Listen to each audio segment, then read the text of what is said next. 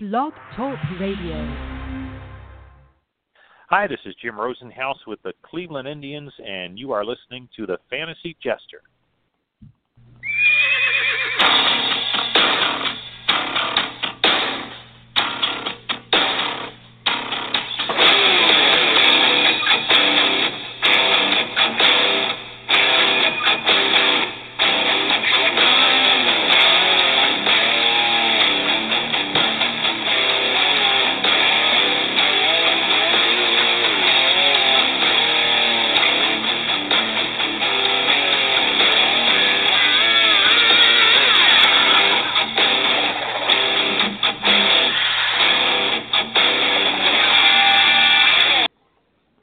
Hi, I'm Jeff Cross, former Miami Dolphin.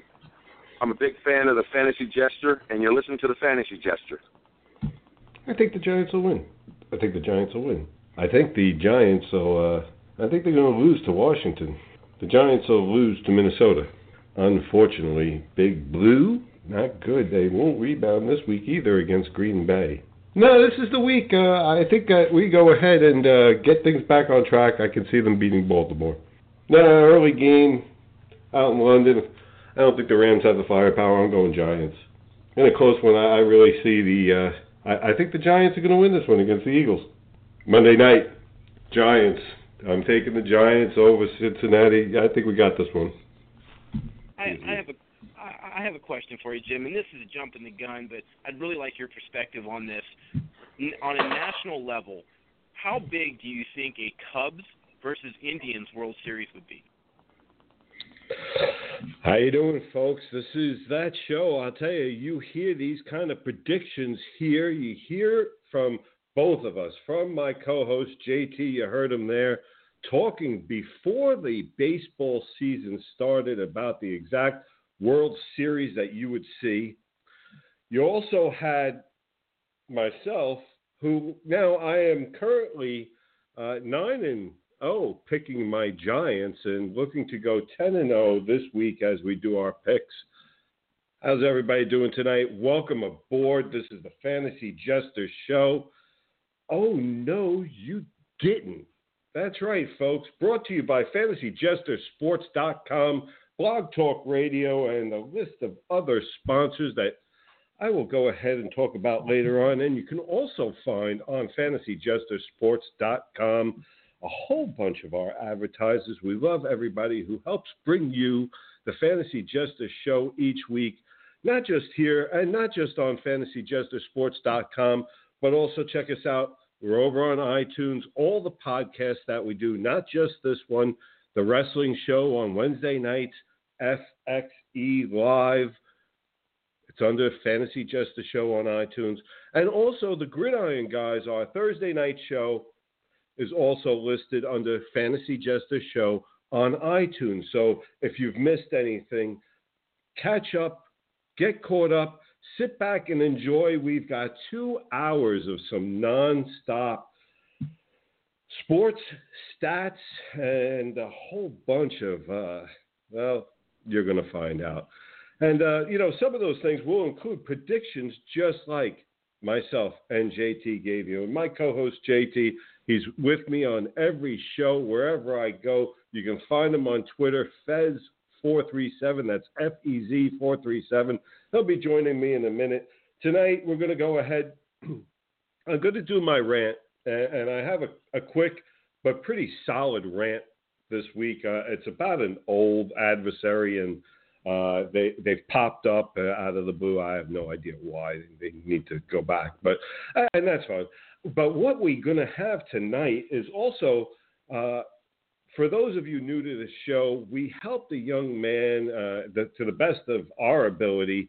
He was having problems fighting the FDA for, some treatment. He's losing his eyesight, 16 years old, now 17 years old. We're going to speak to him tonight because the FDA, we were able to help get 100,000 signatures, got the FDA to change everything there, and he's started the treatments, and we're going to hear from him tonight on that and how that whole process is going. So we're really happy about that, and a young man who absolutely loves sports and a big fan of the show. We're also going to cover Major League Baseball, a little news and notes. We're going to talk a little bit about the AL and NL MVP predictions. And you're going to find out tonight what makes JT want to say,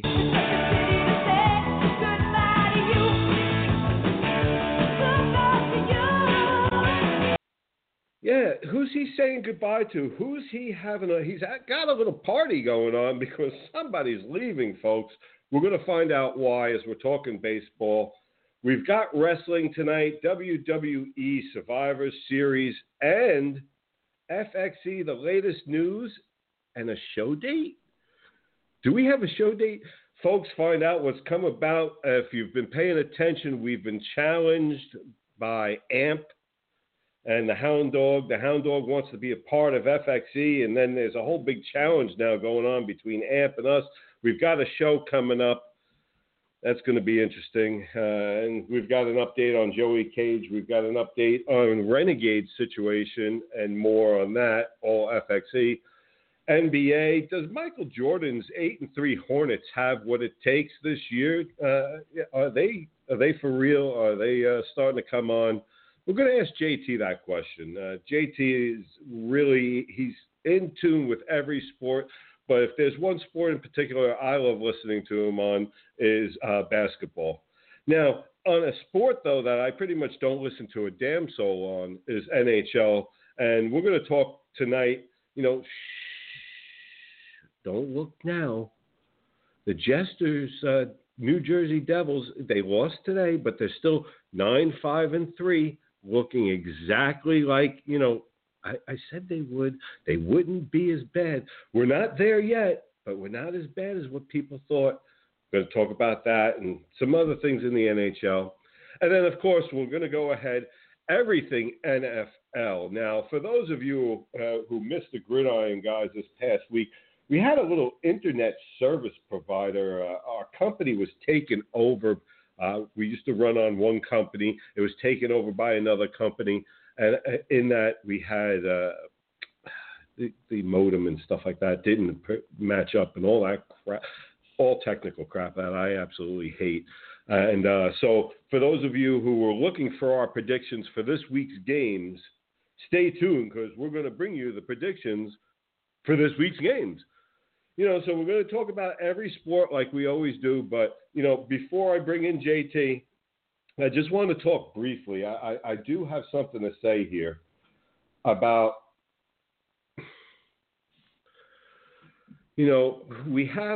I got a call this week about, and a good friend of mine told me, Jester, I don't know if you're aware, but you have a mole or a rat or whatever you want to call it, somebody that is, they're paying attention to what I'm doing and they're reporting back to another wrestling production. And I got to be honest with you. I guess people really don't know me that well. Everybody expected me to blow up about that. And let me just make it real clear, okay? That person can go back and tell them everything that I'm doing. I really don't care. It'll still be second. It'll still prove that without me, you don't have your own single solitary thought on your own. It'll prove to me that, again, that after 27 years in a business, that I'm only in months, that you feel that you need to keep an eye on what I'm doing so that you can learn. Thank you for flattering me. Really. Understand the copy is never as good as the original, and everybody will know whatever idea I have, okay, I'm putting it out there because I've got podcasts. I've got websites. It'll be there first. There's nothing you can do about that. 27 years and you're learning from me. I would be embarrassed.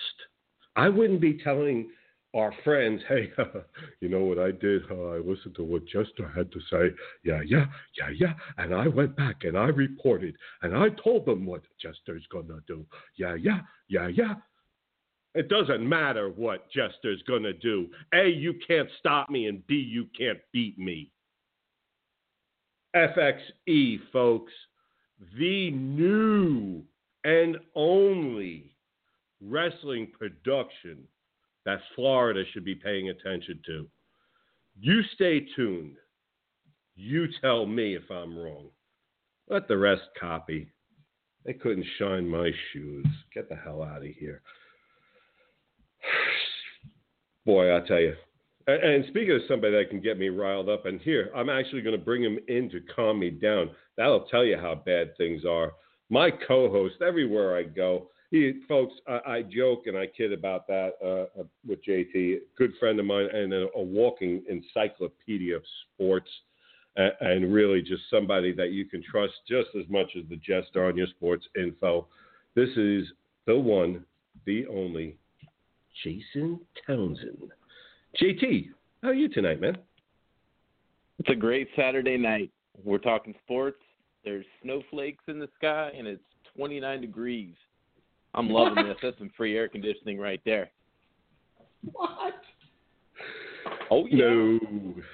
Oh, yeah. I get up this morning to head to the other job, and there's snowflakes in the sky. I'm like, it's just 68 degrees 2 days ago. No. Go figure. Currently, I love it. No, it's currently 64 degrees. It's absolutely beautiful here in D-Land, Florida. Folks, I hope it's just as nice wherever you are. But it's 64 degrees, and just before I came on air, I was able, from my back porch, to watch a rocket launch. And oh, nice. It was absolutely fantastic. What a great... I miss those days. I miss those days growing up in Florida when getting out of school and going and watch the space shuttle launch or, those kind of things. So, yeah, those were some fun times. It's fun, and one of my favorites, though, it'll always be my favorite, is any night launch, because now, for those of you who don't know DeLand and where the launch is and all that, I'm about 55 miles from where they launch, and it looks like, even from my vantage point, it looks like the sun coming up as it's first going up. In the first couple of minutes, the first 2 minutes of the launch, it looks like the sun coming up. And then depending on the trajectory that they're sending it on, I either lose it or see it more, or, it goes from there. One of the best parts, though, and for those of you at home, try and imagine this. The rocket goes up, and you're out there, and, pretty much your neighbors are too. Everybody's cognizant that this is going on. And so you're outside and you're watching it, and then you start talking with your neighbors. And it only takes a couple of minutes. It is literally, depending on the size of the rockets that are involved, anywhere between 7 minutes to 9 minutes from where I live, where you start to hear a little bit of a rumble and a thunder. So it's really fun time, and that's what I was doing literally just minutes before I came on air. And started getting set up on the studio. I was watching flurries here in Columbus, Ohio, fall down on the lake. So, a little less exciting on my end, but I'm one of those strange people that doesn't own a jacket, doesn't wear a jacket. Free air conditioning fans, I love it.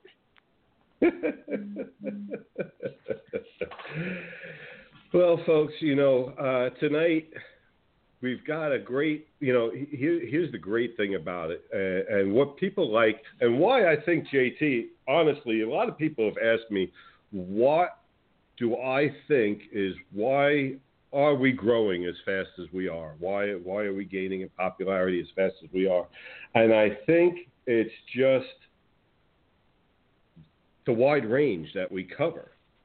It's every sport. And it also includes fantasy. It includes wrestling, which has nothing to do with fantasy. We cover the sports world. If you like any part of the sports world, really, we've got you covered, folks. And I think that's our main selling point, should I call it? Yeah. Well, that, and I mean, you look at the time in preparation. The website has great articles, informative articles that, there's times where I feel like I learned something reading some of these articles. So I enjoy the website. I enjoy talking sports with you. Some of the people we've had on the show, from Jim Rosenhaus to Jeff Cross to Chris Corciani, all former or current professionals in these sports. So, I mean, What more could you want? I mean, we've had a couple. We've had a WWE Hall of Famer on one of our shows. You know, and that was phenomenal. And that guy held nothing back. So, you know, I think that's a lot. It's real. People like real. They can relate to real, and I think that's why we're growing. No doubt. And I'll tell you, what we're going to do, folks, is we're going to start flexing that muscle real soon. We're going to talk real quick about Major League Baseball. Then we're going to get to We've got Hound Dog calling in and everything with the challenge. We've got an announcement there. Again, we've got Hound Dog. And one of the things, JT, I didn't mention, and coming in, on the show tonight, we sent Everett Lee out there after the Renegade, and he delivered. He did.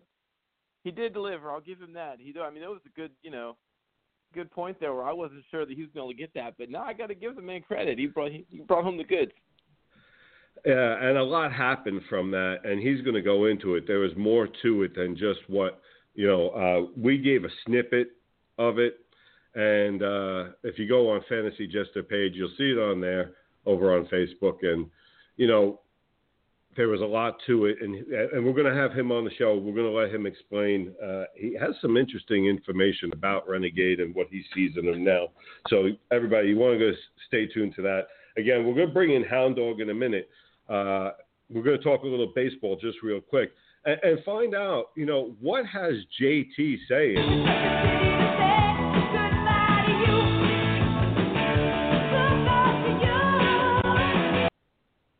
JT, you're doing a dance over there, my brother. I know it's hard for you to contain this. Have at it. It really has. Yeah, since news broke that former A's owner and cheapest owner in sports history, Lou Wolf, has turned over his all but a very small stake in the Oakland A's to John Fisher. So the guy that wants his major league team to play in literally a cesspool of feces in the dugout time after time, a stadium that's falling apart, won't pay our own players, doesn't really go out and sign any big free agents, is finally gone. Maybe we can finally get somebody in that realizes you got to spend money to make money. And as a long-time suffering Oakland A's fan, I'm excited for the change up top. So goodbye, Lou Wolf. Hopefully the door hits you in the ass on the way out. Yeah, it is a shame because, back in the 70s, I remember the Oakland A's were a pretty proud franchise. And when I was growing up, I always remember, and, you're talking about some really great names like, Riley Fingers and once upon a time before he was Mr. October. Reggie. So, Ricky, I want to see this. There's so many names that I could go down, Eck and them. And, I tell you, I just want to see that organization go back to what it was. I really, it's sad to see that. It's sad to see what he's brought to that stadium. And how the players have to play and under what conditions. It's just how MLB has allowed it. Right, and the sad part is, looking back, Lou Wolf and John Fisher bought the team April 1st, 2005. Well, it wasn't that a great April Fool's joke on the A's fans. Wolf has been the majority owner. He's the guy. We get these guys that, a couple guys like Sonny Gray, for example, had a bad year last year, but still very good young pitcher. We've already been talking about trading him because they know they're not going to re-sign him when the time comes. Well, now with new blood, should we say, at the top, maybe we can get a new stadium, stay in Oakland, and start signing some of these players. It'll be interesting to see now what happens just in the first off season here. Some of the changes. What will be the first changes? Will it be the stadium? Will it be the team? It's going to be fun to watch to see what a real owner and ownership will do with it. But like I was saying beforehand, though, is it really makes me question where was not just the MLB, not just Major League Baseball itself, although I do question that. My biggest question is, where was the players' union? Letting their players play in a dugout with feces and everything in it. I don't understand that. I mean, Oakland Alameda Coliseum, opened in 1968. It had a small renovation. And for you football fans out there, it's the Black Hole. The Raiders play there as well. I believe the only stadium in professional sports that's shared by a baseball and football team at this point. Oakland wants to bolt, the Raiders want to bolt to Vegas. That's fine. I'd love to see us as an A fan stay in Oakland, get a new stadium. We've been trying, apparently not hard enough, and now maybe there's some change on the horizon. So I'm excited for that alone. All right. Listen, we've got, like I said, we've got Hound Dog on the line, folks, and now we got to switch gears, go over to FXE for a second. We've got Hound Dog on the line, and one of the things is that he wants a shot. He wants to prove that him and his guys at AMP are I don't want to say worthy, but I guess worthy opponents for FXE, to come in and be part of FXE and do some wrestling. They really want to be a part of this. And I want to run down a beach into my own arms, but that's impossible. But here's what we're going to do. We're going to bring on the Hound Dog because he threw down. He called us, JT, as you remember, a couple of weeks ago. Right. On FXE Live, he gave us a call and said that, he wants a shot, he wants the opportunity, but now it turns out some of his other guys want that opportunity. So we've put together a date, and let's get him on here first. Hound Dog, my brother, how are you today? Well, good. I'm alive and kicking. Just had a great show last night in Okeechobee, Florida. Yeah. Took a little name, kicked a little ass, won again. That's what champions and winners do. Here's one of the things, JT, and I'm about to spring something on him. He looked sharp last night. He didn't notice the guy in the baseball cap, in the back row with the sunglasses. How do you miss that beard, Hound Dog? No, I didn't have. I wasn't really paying attention. Obviously. I honestly wasn't really paying attention. I had a present concern. When I go into work, I gotta work. In the ring. Chuckles ain't no joke. Chuckles in the ring ain't no joke. That guy's a little. I thought I was cuckoo. That guy's crazy too. Chuckles was good.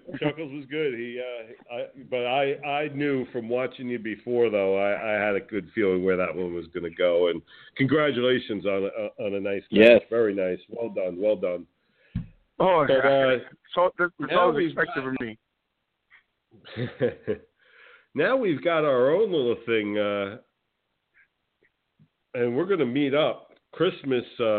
This is our little Christmas get-together that we're going to have December 3rd, correct?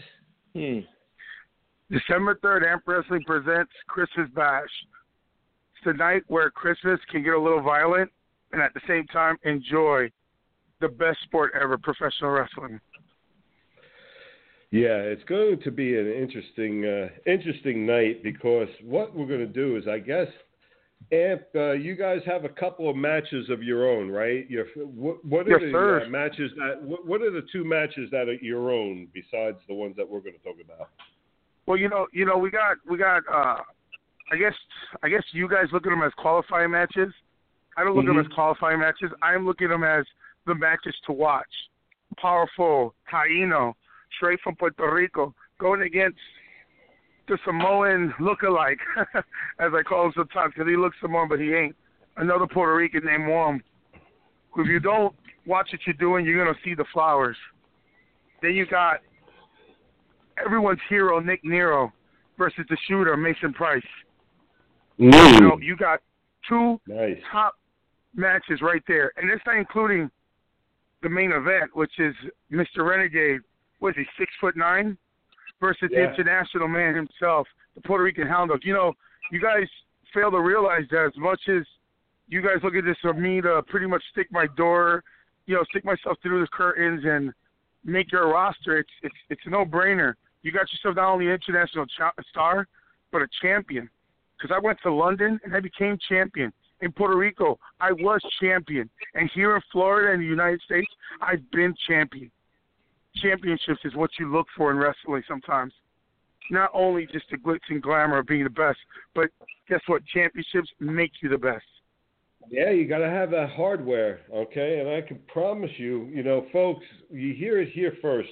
December 3rd, the Christmas Bash, Amp Wrestling putting on a show, and FXE doing an invasion of this Christmas Bash. We're going to join the party, and we're going to have a little fun. Now, I understand you've been all over the world, and I respect that, okay? But understand one thing. When we come, I'm going to bring some of the best wrestlers that have been out there. They have wrestled some of the best talent out there. I'm going to put you in the ring, no doubt. I want to see what you do. You and Renegade are going to square off on a match that is going to be timed. You're going to have a time limit to beat Renegade. And we're going to talk about the actual some of these matches that are going to be between AMP and FXE to see who actually has it. You got Richie Pepperfield, a guy. Pepperfield's going to be there, bro. This is a guy who left professional baseball to come into pro wrestling because he already did the best he could over there. You feel what I'm saying? You got guys like that. Talent. The best talent in Florida. I'll tell you, well, that's yet to be determined. He's going against one of, an FXC guy that you guys signed, or Johnny Cage, whatever his name is. Well, here's what we've got. That's good. And we can go down the lineup. You know, that's fine. We can go down the lineup because here's the thing. Pepperfield, you're right. Richie Pepperfield, folks, is going to be against Joey Cage. Joey Cage, that's if we can get him back. We might have to go ahead and change that matchup yet because Joey Cage has until Wednesday to get his promo to us. And we'll talk about Joey Cage later on. But, yeah, no, we're going to go ahead. We've got Pepperfield. You've got yourself. And then I'm going to go ahead, and here's what I want you to think about. How many of your men do you think you're going to need to take out American Giant? Now, please do me a favor. Make it more than two. Make it. It can't be one for sure. But, you know, I'll tell you what. No, you know what? I'm going to call it. I want you to bring 3 of your men, and I want any one of those 3. You like this, JT? Oh, you see where I'm going I didn't with realize this. you're bringing American Militia into this. This is going to get good, see? No, yeah. See, I'm going to go ahead. I'm going to bring American Militia, 7'3" American Militia, and I'll tell you what. Here we go, dog. You know, you guys want to talk, and I've already heard some chirping through a friend of mine out of the West Coast there, and I don't know how much you guys should be chirping. Chirping? I got to, yeah. Chirping? I got to be honest. We're not birds over here. We don't need to chirp. Barking? We speak like men. That Barking. chirping is for little kids. Maybe on the East Coast, that's what they do. They chirp. Where I come from, we talk. And not only we talk, we show what we can do. We put our money where our mouth is. Well, you and about 99.9% of the time, I'll bring 3 of them. They won't chirp. Maybe American Militia, even though he's 7'3", if he can find himself to the ring, maybe he'll be chirping himself when he's down on his back. Losing. Yeah, all right. Listen, I'm going to... Losing. All right. Losing? All right, listen, folks. I'm going to go ahead. No, we're going to talk more on Wednesday. I've got to cut this right here, okay? He's out of his gourd. You know what, folks? I'm going to tell you right now. December 3rd, Port Richey, Florida. Don't miss it. I'm going to bring American Militia, 7'3" of them, and I don't care. Bring 3 guys. 3 guys against American Militia. I'm going to tell you right now, JT, Militia's got this. I'm going to tell you right now, Militia's going to get this, okay? And folks, tune in Wednesday. We'll get the dog back on here. He seems to be he's out of his mind. I really think he thinks he has a chance. That's the best part. Yeah. I think he thinks he sounds like and his men. He hasn't seen what we've got, and the idea that Militia going to go down. Right, Militia on his back. I'm not feeling that, and it didn't sound like Renegade was getting a lot of respect there either. Well, if you notice one thing, Renegade got absolutely zero respect.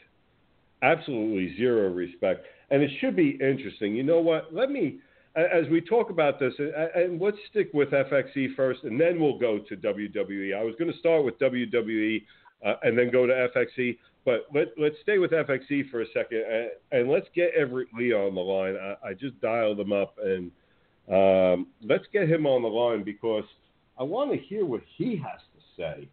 I mean, Hound Dog lost his mind, okay? Like I said, first of all, disrespecting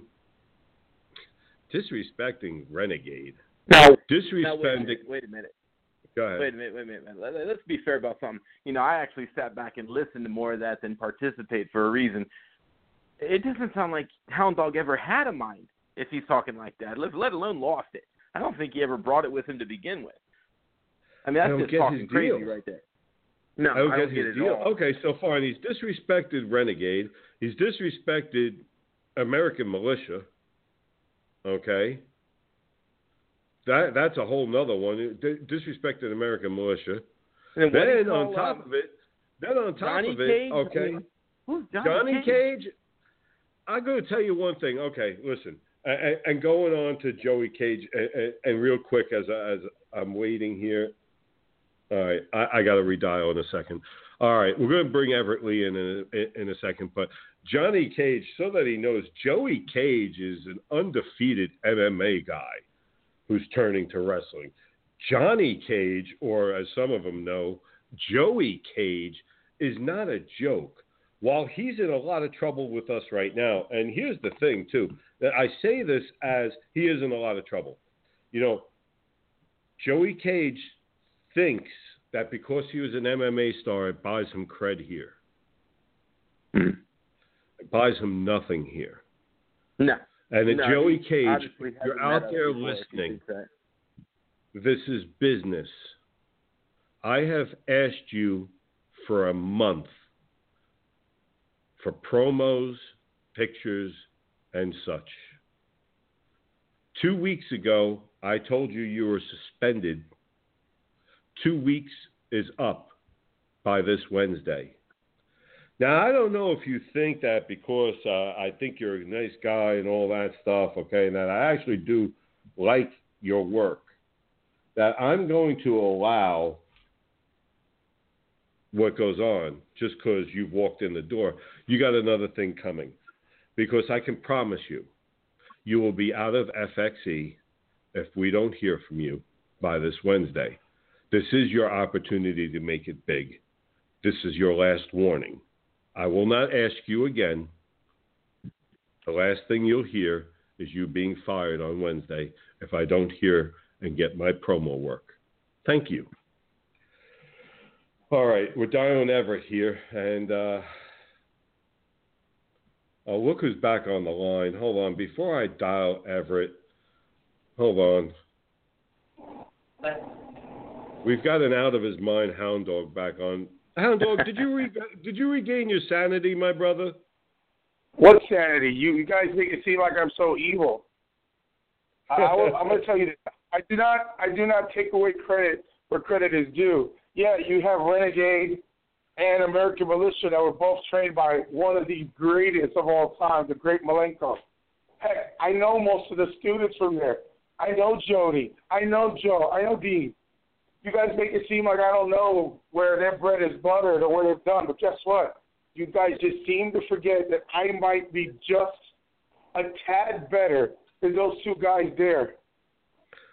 I've been with some of the... The gauntlet has been tough. Former WWE superstar Gene Snitsky? What about Manu, Alpha's son, Alpha Jr.? Well, did you get those guys? JT, you hearing this, right? Oh, wait a minute. What about Cruiser Wrestling Classic star Sean Maluda, who just competed against Ibushi and had one of the best matches of that tournament? What, you think I've never competed against them? See, that's the problem. You guys did a little bit of a homework, but you didn't go straight down the line. Hold on, JT, what? Against Kevin Nash, NWO fame Kevin Nash, Outsiders fame Kevin Nash. That's a pretty big name there in itself. Oh, I'm not saying that. That's great. I applaud the man who went against Kevin Nash at the Outsiders. Did he win? Or did he get his butt whooped? I am going to go ahead. I tell you what, like I said, Hound Dog, I'm going to put Militia up there. No, I'm just going to put Militia up there. Three guys. Brother, y'all assume my bark is not as strong as my bite? Well, usually the ones with the most bark have the least bite, is what I've known, because they're trying to cover something up. So I'm gonna have to reserve judgment on this. I've seen your videos. Oh, I've seen you, Hound Dog. I've watched some of your stuff, and you're insane, man. You got some crazy stuff. Oh, he is. How many 300-pounders do suicide per row? I don't need someone to throw me through. I'll throw myself. All right. Hold on, guys. All right, hold on now. All right, I got to cut him for a second. I'm going to cut JT for a second. I'm going to cut both of you. I'm pulling the car over. Don't make me pull the car over, all right, guys? Listen, Hound Dog, he'll be back on Wednesday night. We're going to be talking about this a lot further. Obviously, this is going to be fireworks. Port Richey, Florida, December the 3rd. Doors open at 6, first bell at 7 o'clock. And first knockout being delivered real soon, shortly thereafter, by FXE, folks. I can tell you right now, we're not going to stand for this. And I can promise you one thing. I will be bringing the Renegade. I will be bringing, because Renegade and I, we started having everything. We're going to talk about that a little bit more. And hopefully I'll be bringing my little prodigy that I keep talking about, Joey Cage. Real fun time, though. Real fun. I'm looking forward to it. Really looking forward to Hound Dog. And it's going to be interesting. It's going to be interesting. A little practice match, a little something before FXE shows start. You'll be able to see some of our guys in action, folks. Let me go ahead and bring JT back in. JT, I'm going ahead and I'm dialing right now Everett Lee. Okay. And let's see. Everett, my man, are you there? Everett Lee. You sure you didn't dial Busy Jay? Well, let's see. Well, I think I dialed the right number. I guess maybe not. Maybe yes, maybe no. I don't know. I'll tell you, nope, this is Everett Lee's number. Let's see. Let's try one more time. Everett Lee, are you there? Yes, I am, Jester, JT. How y'all doing? Everett. What's going on, buddy? Oh, not much. Just enjoying the program. Really interesting with Puerto Rican.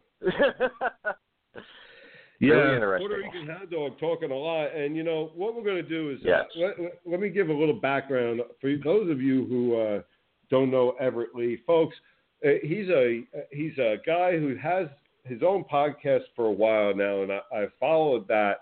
And we ended up talking. We ended up meeting. We ended up talking, and he expressed interest in joining FXE and becoming a part of us. So we threw down a challenge to him after everything that has gone on with Renegade. We threw a challenge to him to go get an interview with Renegade. He's gone out. He's gotten that interview, and we're real proud of that. Shocked that you did. But you also, I guess, have a little history with Renegade. So what's up? First, welcome to FXE. Yeah, thank you.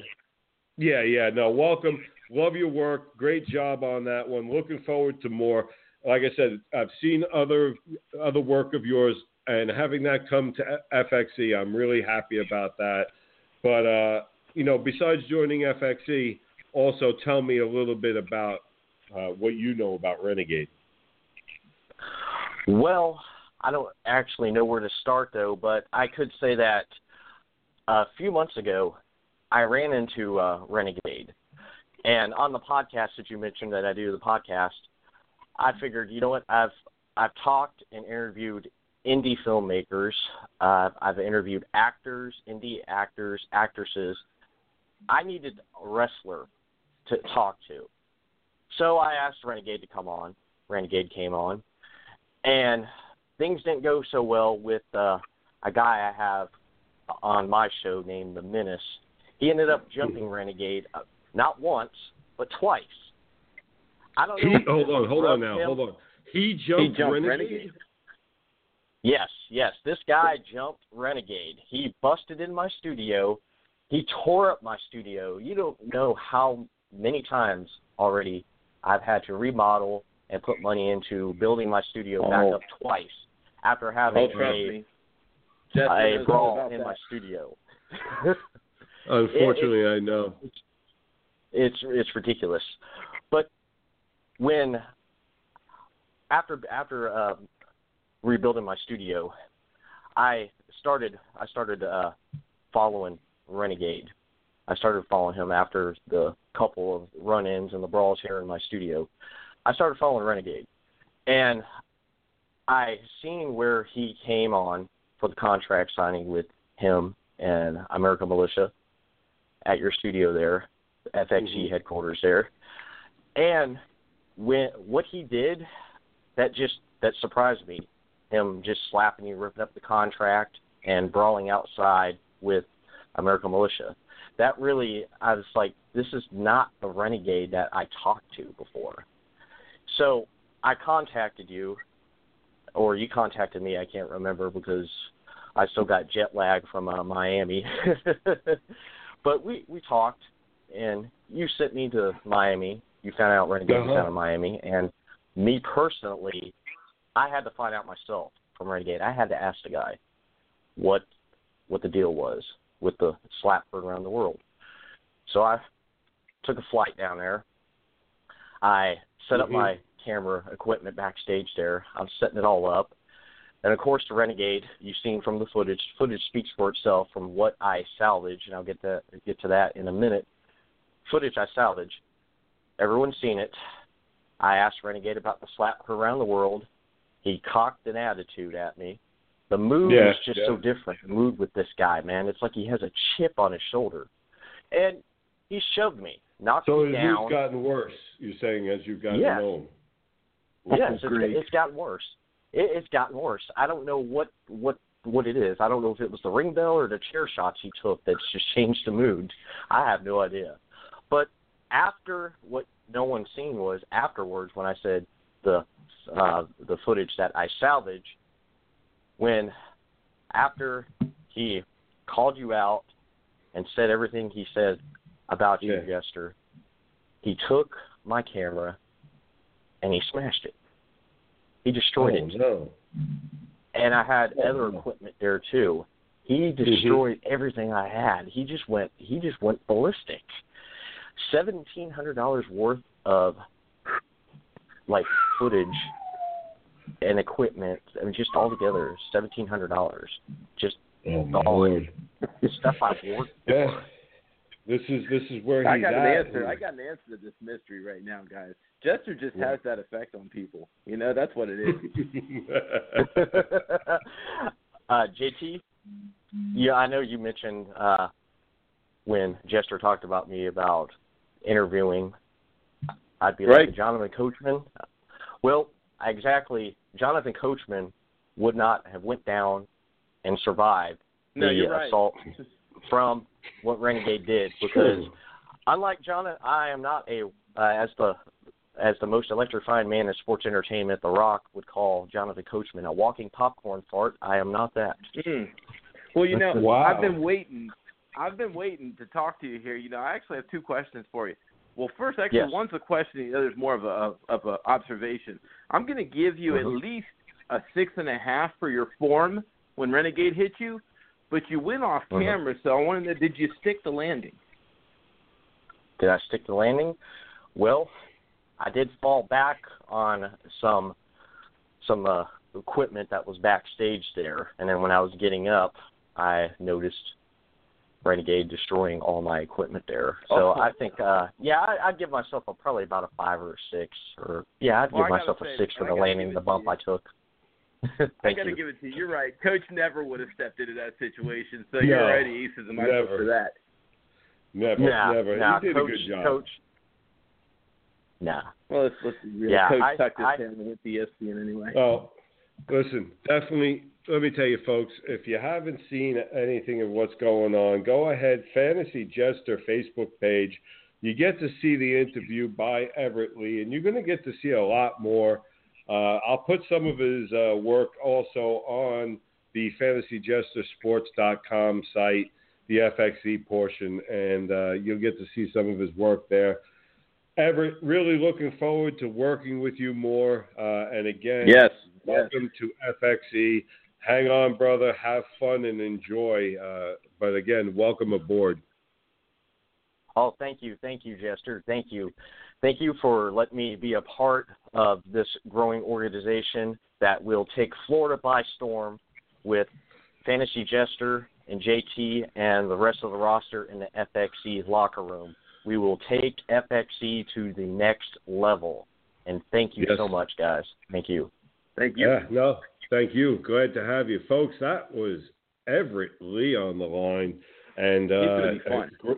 He's a great addition, and he doesn't mind. That's what I wanted back there. Backstage, you have to have a guy that was why I think that was perfect, sending him with the Renegade, is because you have to have a bulldog back there. You really can't have a guy that can be easily intimidated, and sending him out to the Renegade is probably about the best way to make sure that, And let's look at it this way. It only gets easier from there as far as the interviews go in my book. So, I mean, you already went against a third interviewed Renegade, so it doesn't get much harder than that. What we want to do is switch up gears. We have on the line, we have another caller on the line. Folks, a couple of months ago on the Fantasy Jester Show, we had a young man. His name is Gary Ruat, and at the time he was 16 years old. He is now 17 years old. And he has a degenerative eye disease that is causing him to go blind. And how we got involved and how we took notice of it, we do a lot of charity work, and by charity work, I'm not just saying giving the AMP guys an opportunity to wrestle with us. But we do a lot of charity. I was waiting for you on that one, JT. I was trying to bite my tongue on that one, but you got me there. I got to give you that. A little charity work, having AMP wrestle with us. But no, honestly, what happened was we do a lot of charity work. We work with Make-A-Wish and Ronald McDonald House and a bunch of others. And now we stumbled upon the story of Gary, and what was happening was as this young man's losing his eyesight, the FDA is telling him that they will not allow him to go for the treatment that he can get because simply he's not 18 years old. And we talked about the frustration that he must be going through, and for you parents out there, we talked about how difficult that must be to watch your child go through that. And, we've had some good news. Obviously, the FDA, after 1,000 signatures on change.org, got FDA's attention and was able to get Gary into the program. And he's on tonight to talk about get us caught up to speed. So, without any further ado, let's get him on. Gary Ruat, how are you tonight, sir? Good. How you doing? Hanging in, man. Hanging in. We are excited, and, a lot of our fans have been asking how you're doing and wanting to know. And as we get closer now, remember, folks, FXE also our first televised matches, a portion of those proceeds are going to go to Gary for his medical expenses for what he's going through. And, you know, Gary, right now you're having to travel on a regular basis for these treatments. So first, let me start off with how did you get the was it a call? Was it an email? Was it a letter in the mail? How did you get the news that the FDA had changed their mind? They emailed my parents. It was in late August. They emailed us telling us that we got accepted into the trial, and we didn't know if it was in Atlanta or Philadelphia. And then a couple weeks after that, they told us that we were going to go to Philadelphia for the trial. Okay, so you go to Philadelphia for the trial, and you go up there, and fill us in. What happened? Did they examine you? Do you have to keep going? What goes on now once you go up there? Our first appointment was October. It was like the 10th of October, and then we went back 2 weeks after that, and I got the shot for my eye, and October 19th I got the shot. And then 2 weeks after that we went, and we just went about a week ago, and then now we go December 10th again. Mm-hmm. Okay, and now these follow-up visits, are they giving you other shots, or is it just to monitor how you're doing? Yeah, there's one shot that they did in my in one eye. Mm-hmm. And now the rest of these are checkup visits to just monitor my vision and if it's progressing or not. Okay, now, and you've been going to these, and your last visit, what are they saying? Are we seeing anything yet? It's been a month since the shot. Okay. And my last visit a week ago, there was some progression in my vision. Oh, nice. Okay, good. Now, let me ask you something. Now, you were at, and you were counting distance by fingers, correct? Yeah, my right eye, that's finger counting at about 3 feet. I could count fingers with my right eye, and my left eye is about 20/800. So that was, it's a different eye chart. But they measure it. They measure it differently, but it's 20/800. So I could count letters, but yeah. All right, so that's good. And now, how many more visits are they expecting you to have to go up there for? There's about 6 more visits. 6 more visits. So, folks, you're listening to this, and this is something that, we were very serious about, very, very scared for you, and I'm so happy that you were able to get the treatment, and even more happy that we're starting to see progress, folks. Absolutely fantastic. Except for some of your choices in teams, I mean, you're really good. You're a really good guy. Yeah, we can't help with that. I mean, there's only so much that science can do. But we're thinking about sending you a Seahawks jersey last week. I figured you might want to get one of those and wear that after Sunday night. But good thing you didn't. That would have been gone in a day. That's great. Gary, thank you so much for that update. We're going to have you. Have you call in again in a couple of more weeks, maybe either just before or just after Christmas. And congratulations on the great news and getting the improvement going. And thank you very much for calling in, Gary. Yeah, thank you for everything. You have a great night. God bless, folks. There's a young man, absolutely fantastic young man. I had the opportunity to talk with him for a while when he was here in studio. I really, he's the kind of guy that you just like. He's a likable kid. He's a nice kid. Kid, and I can only imagine the stress level has kind of that weight lifted off him and his family's shoulders.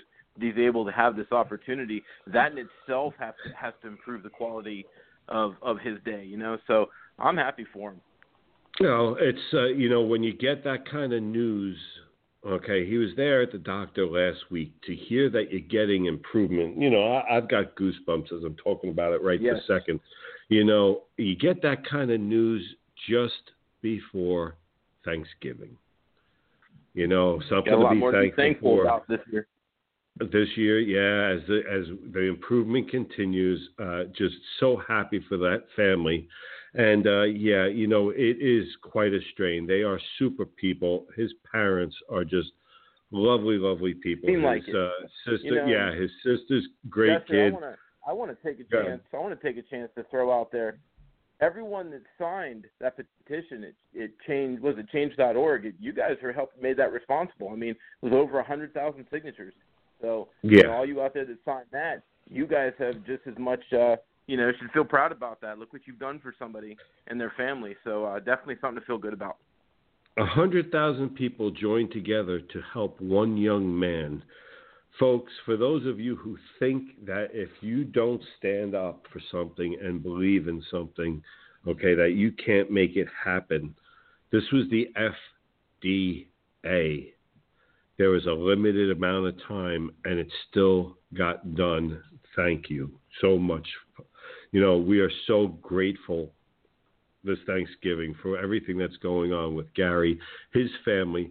And like I said, JT, our first televised wrestling show, a portion of those proceeds will be going to the Ruat family. While they are wonderful people, they are having to constantly take off and go to Philadelphia every couple of weeks now, and they drive there and they drive back, each and every time, and that can't be easy.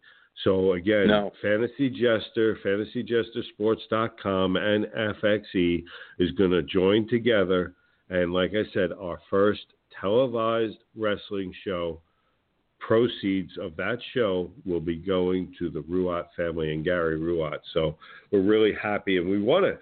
I think the best thing I can do is give a round of applause to the fans of the Fantasy Jester Show that helped join that fight. Thank you, everybody. We still have a little bit more work to do. This hasn't been easy financially on that family. We will help them as well. And let's go ahead. Let's continue back on the sports and everything that we're doing here as we continue on in this next hour. We're coming up on the 9 o'clock hour, and we still have plenty of sports to go. I really wanted to talk a little bit about my Jersey Devils there, JT. 9-5-3. They're not exactly what everybody thought they would be this year. No, I got to give you that. They're definitely not people predicted them to be.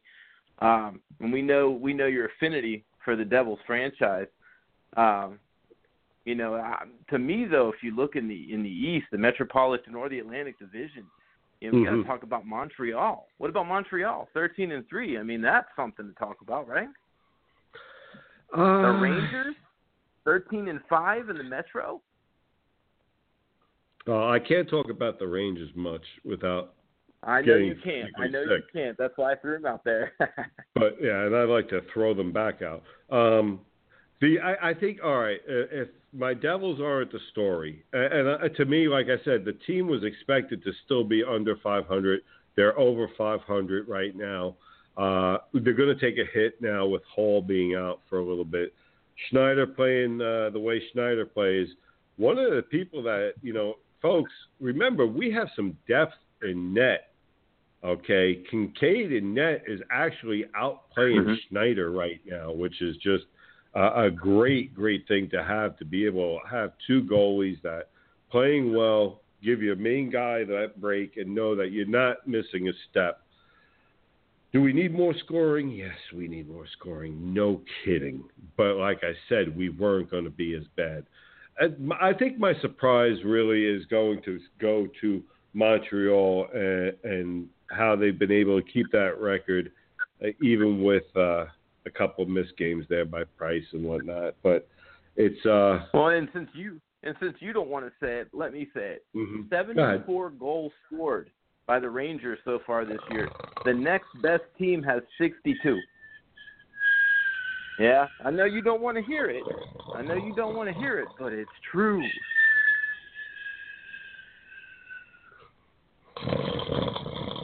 He must have focused. I'm sorry. Oh, hello.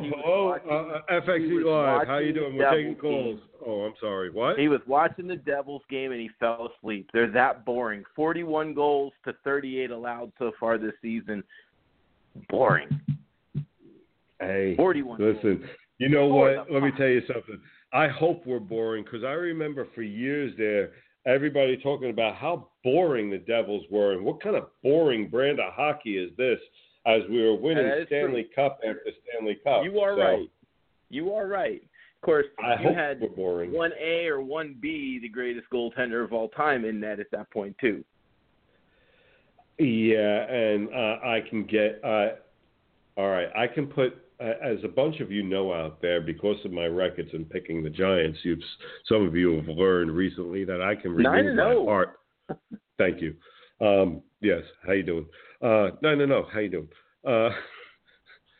No, my Giants, how you doing? Been watching for years. How you doing? But honestly, I'm able to remove my fandom from my evaluation of my teams, and I'm sorry.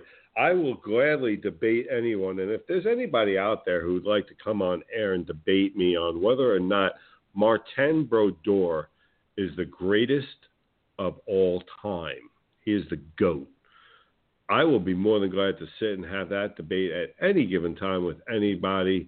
All right. Please get a hold of me if you would like to do that. And if you have any cojones, you'll come on air and do it.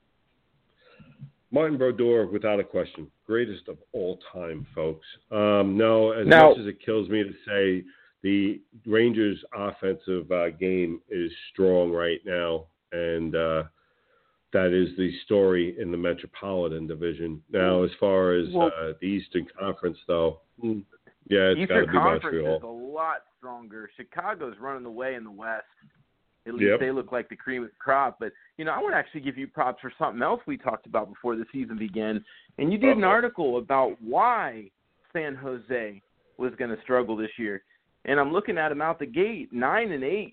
39 goals for, 39 goals against. That does not look like a Stanley Cup team. It is his norm. It is whatever. There's something about that man that can get the team fired up that first year, but that second year, every team. Now, this isn't the first team. This isn't the second team. This is the third team that this is happening to. And, you take a look at some of the inside the numbers, okay? They are currently 5-5 in their last 10. Their goal differential is 0. Right now, their goals for, goals against is 39-39. Okay, they're okay at home. They're 5-2, but it's on the road that they're just 5-6. And last year, they were a little bit better on the road than they are right now. So yeah, they're mired at 9-8 total as a record. Okay, and not really looking very strong. You take a look at the Devils, and I'm sorry, I hate to go back and do this to everybody, but currently, right now, there is 6 teams that have a better record than the New Jersey Devils. 6 only have better total points, and the Devils have some games in hand. Like, I'll give you a hint. Tampa Bay has 25 points on the season, okay? Right now, my good old Devils have 21, okay? But there's also 2 games in hand. Right. So that's what I'm saying is they are up in the top quarter of the league right now, the top quarter. The Jersey Devils, let me rephrase that one for everybody.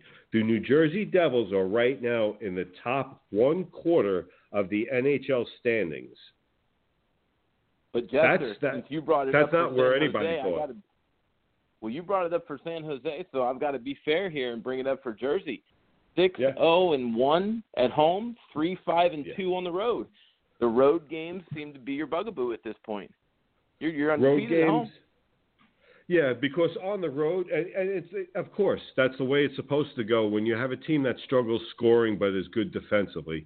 Okay, Right. At home they're good defensively, got the power game, got the goaltending going. Okay, on the road where you're going to have to score one more goal at least per game. On average, you have to score one more goal at least, 1.5 it is actually on the road. So when you have to score 1.5 more goals on the road in order to win, and you're a team that struggles to score, that's where you're going to get hit the most, folks. And that's what's going to be the story of the Jersey Devils season as they continue to get better under Ray Shiro's leadership. I don't know. That's where we got. Well, NHL. Quick, while we're on hockey. Yeah, go ahead. While we're on hockey, real quick, snapshot. Who wins the Eastern Conference? With what you're seeing right now, you had to pick a winner for the Eastern Conference today to represent the East in the Cup. Who is it?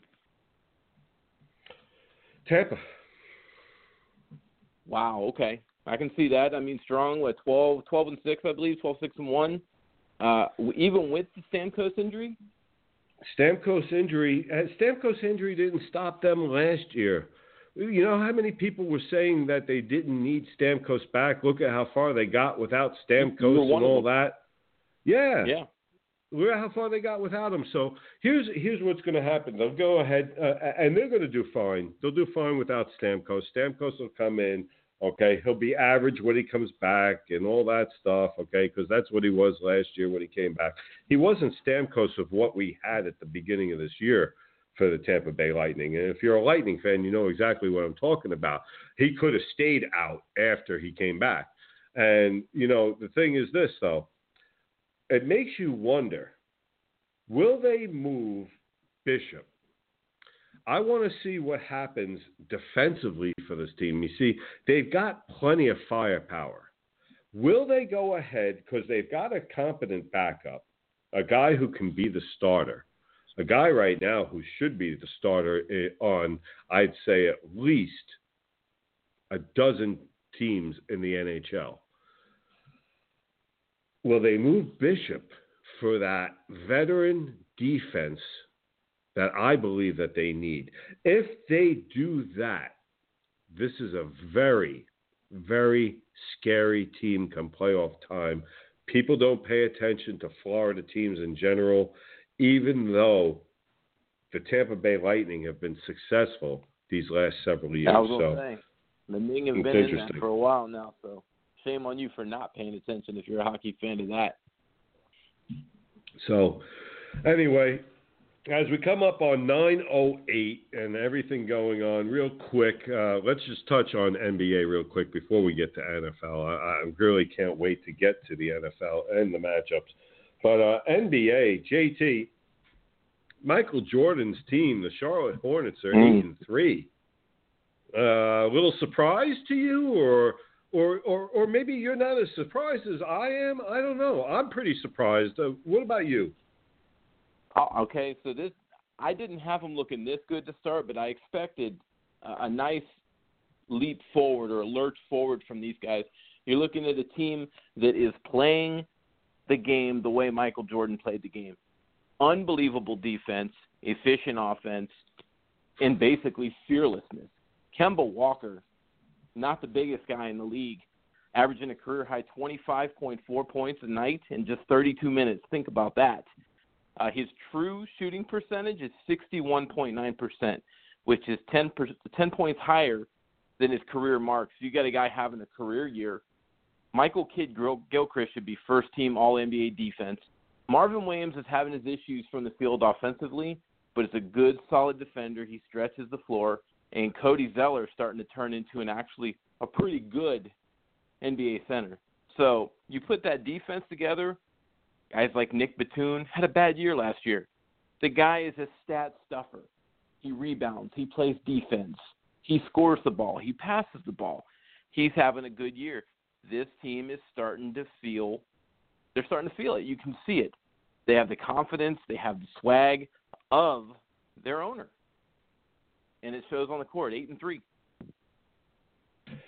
Yeah, and and that's why it's surprising right now with just a couple of minutes. There's 3 minutes left in the game. They're only up by 3 over the Pelicans, 103-100. Even though they put up a 39-point third quarter, it's a team that, like you said, though, is just they do reflect their owner.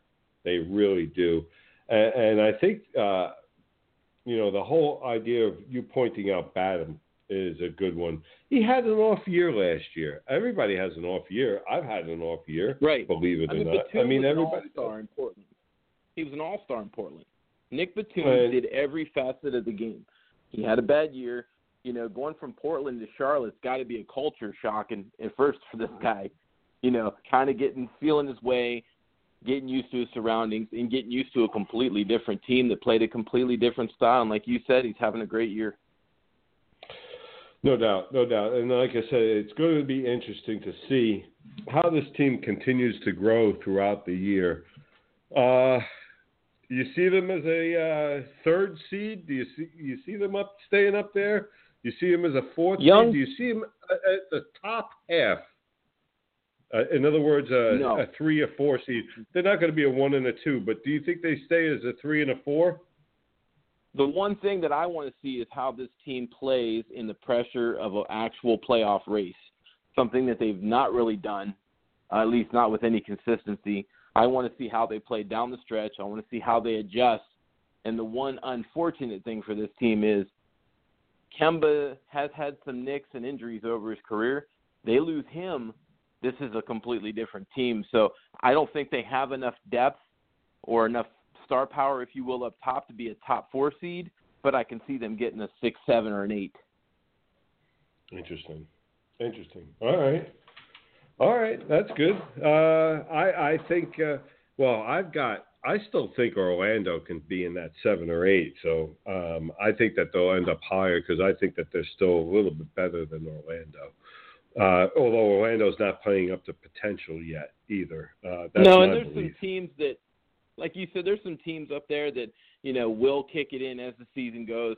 I see the top 4 being teams like Cleveland, Boston, Atlanta, Toronto, Detroit, fighting out for that top 4 spot. Okay, all right.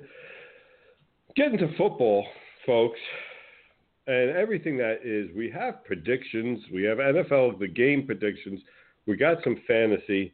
We're coming off of Thursday's game and the Carolina Panthers and the Saints. A game that was correctly picked by myself, yours truly, JT. We had this game.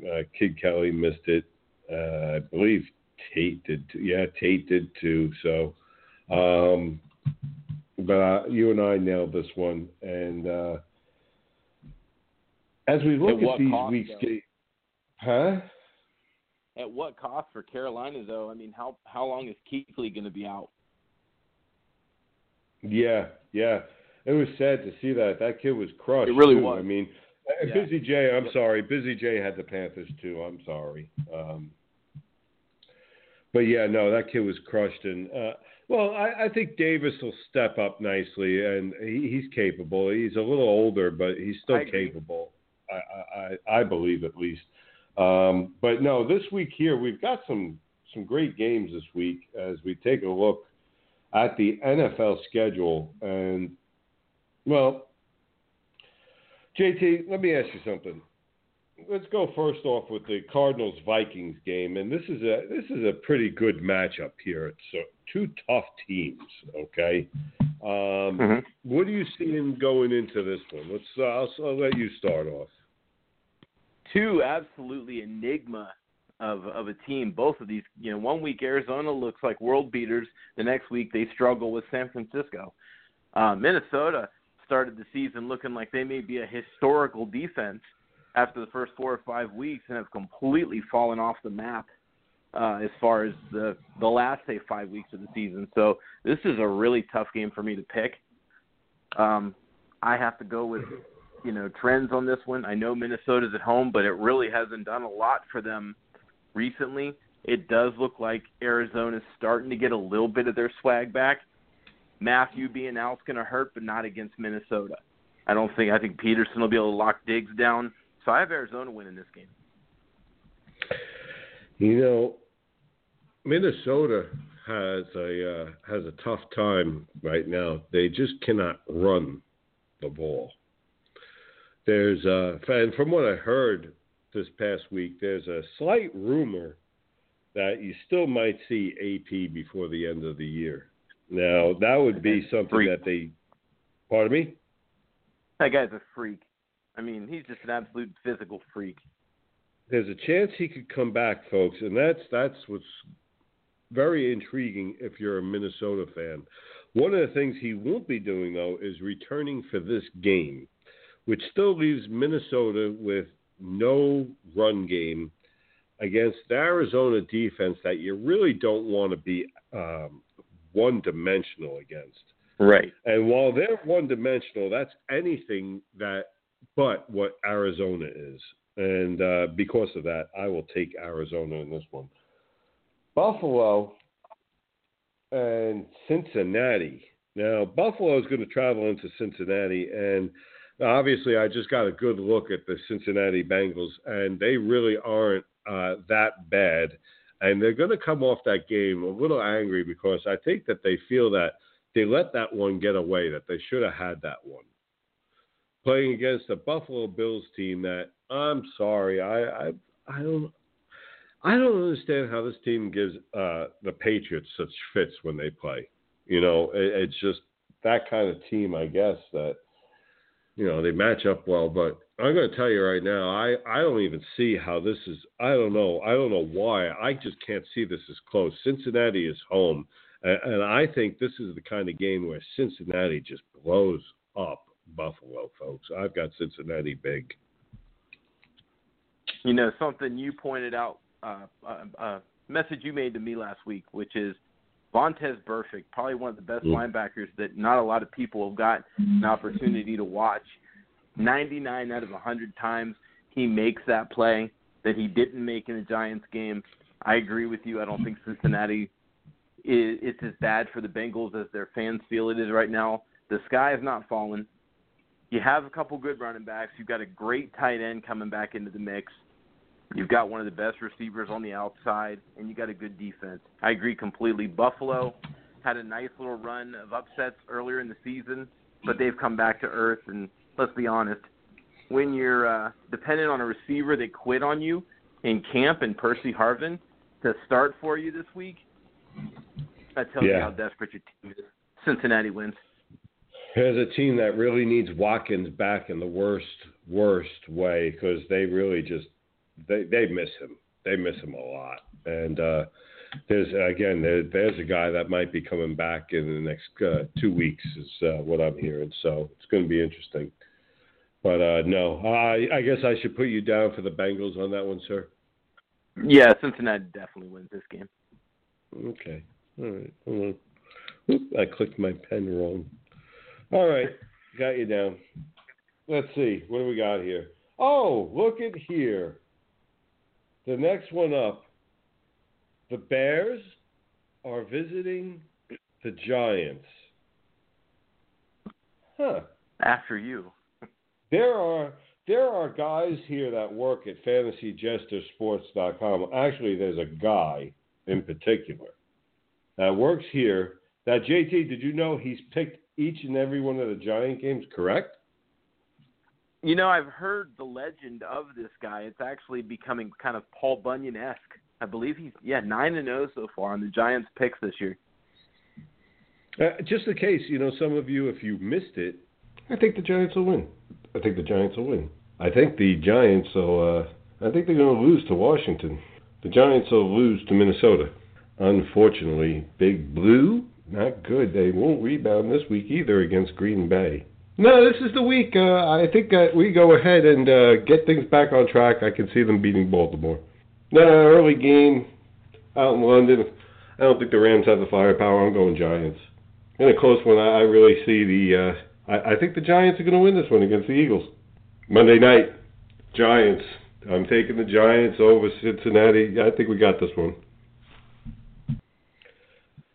That's the story right now. It stands, folks.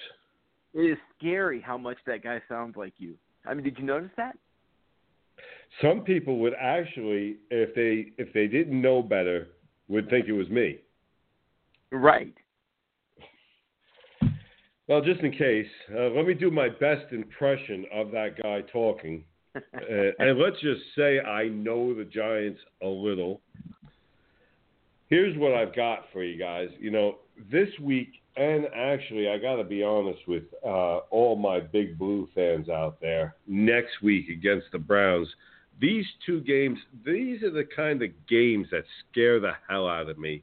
And if you've been a long-time Giants fan, you know exactly what I'm talking about.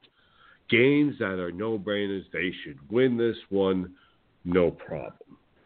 And I know it's going to be one of these two games. I know it's going to be Chicago or it's going to be Cleveland that the Giants actually lose to.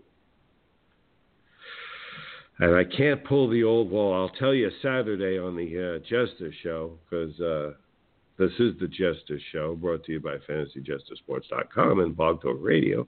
You know, Chicago's going to try and run the ball so that Cutler doesn't have to throw as much to cover up that there's no Alshon Jeffrey. And Cutler's going to have to try and throw to Meredith, who he doesn't seem to like to throw to for whatever reason. Maybe Meredith has let it be known that he thinks what most of us think, is that Jay Cutler is one of the worst quarterbacks out there and one of the biggest overhyped quarterbacks the NFL has seen in quite some time.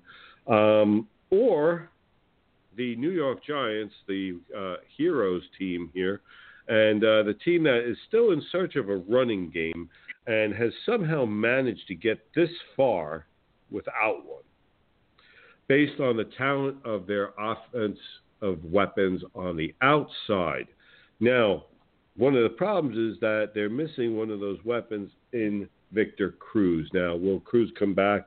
Not likely this week. There's still, from the last I heard, it's not likely. We'll see if that changes tomorrow. But, again, not expecting him, if he does play, not to be 100%. I'm looking at the Giant defense doing well enough against Cutler. Boy, it is scary, folks. I'm telling you, it's going to be this game or the Cleveland game. I can see Cleveland being the team that gets... All right, Giants fans, I'm going to call it. We're home. I'm going to take the Giants in this one. 27-17. Giants win this one against Chicago. Wow. Okay. How do you see this game differently? We're talking about Jay Cutler, which Adam Schefter was reporting this past week that 90% or more of the Bears locker room can't stand this guy. They said his preparation is terrible. His work ethic is terrible. His decision-making is terrible. I feel we need Charles Barkley at this point for terrible at this point when we talk about Jay Cutler. The guy's a bum. Anyone that's a Chicago Bears fan, and I know a couple of you out there closely, you hate him. You can't stand him. I've actually heard some new colorful metaphors created in reference to Cutler during Bears games. The Giants, unless Bad Eli shows up, and we've seen him once or twice, I don't even see this being close. Cutler has no weapons on the outside. The Giants' defense has been fairly stout against the run for the most part. I think you guys can stack the box, and your defensive backs can play man-to-man and have no trouble with the Bears receivers. What is it, Marquise Wilson and Meredith at this point? You kick Sterling Shepard outside, and you go two tight ends, and you get the running game healthy this week. Giants win this game in a laugher. Well, I had by 10, but Jay Cutler is definitely the best one. That's terrible. There it is. He's terrible. Exactly. The guy's a joke. He's terrible. That's terrible. That's terrible. It is terrible. It's terrible. No, let's move on. Like I said, the game scares me enough. Really, JT, I got to be honest, one of these two games. Trap games are like that. Well, one last thought on your Giants, though. You know how you're winning in spite of not having a running game is? They're using Sterling Shepard as your running game, catching these 5- and 6-yard patterns as an extension of your running game to move the ball or move the chains. So at least McAdoo is working with what he's got at this point. I'm not a big fan of him yet, but he is working with what he's got. He's working with what he's got, and hopefully, here's my greatest wish is that you're right about that whole getting our running game healthy this week.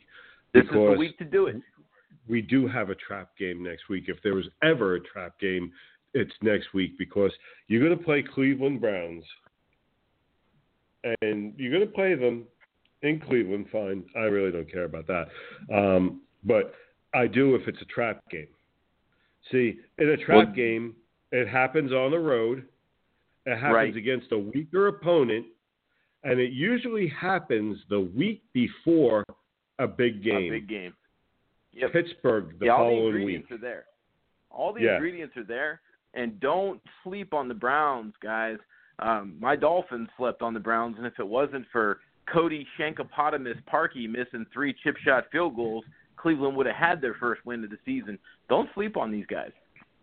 I want to see, and this is going to tell me a lot on how this week here, going to tell me a lot about how I'm going to pick next week, JT. And I'm going to tell you why. I'm looking forward to that. I want to see a team. I want to see a team that puts away a Chicago team the way that they should. Yeah, if they can go ahead and beat them soundly. Yeah, with a little killer instinct in this one, okay? I want to see that so that I have some kind of hope that they might have some killer instinct next week. You and I both know, though, if good Eli shows up, the one with the pinpoint accuracy and the perfect touch that does from time to time, it's going to be a pinball machine. You guys are going to run that score up. And speaking of the Pittsburgh Steelers, they get their crack this week at Cleveland, which is always a fantastic matchup, one that never goes by the record. No. Your turn. No. I took the Giants on the last one. Pittsburgh's got to be smarting off the way they lost that game last week to go down, punch the ball in the end zone with, just a touch over a minute left, and then have the Red Sea open up and Zeke runs the ball from 30-plus yards out untouched.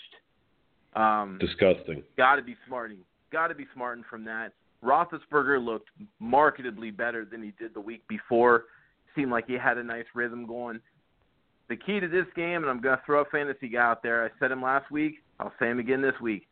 Eli Rogers is getting targeted and targeted often, and I believe he's the difference in this game. I think it'll be close-ish, 7 to 10 points, but I believe Pittsburgh wins. You think it's going to be close? You just said something interesting there. I mean, close, huh? Cleveland play. It's a rivalry game. I look at the Steelers-Browns kind of like I do a Michigan-Ohio State or a Florida-Georgia, Florida-Florida State. Those rivalry games, it just seems like guys get up for that. And I don't believe Pittsburgh has the defensive backfield to stick Coleman. I think Coleman's going to have a big game.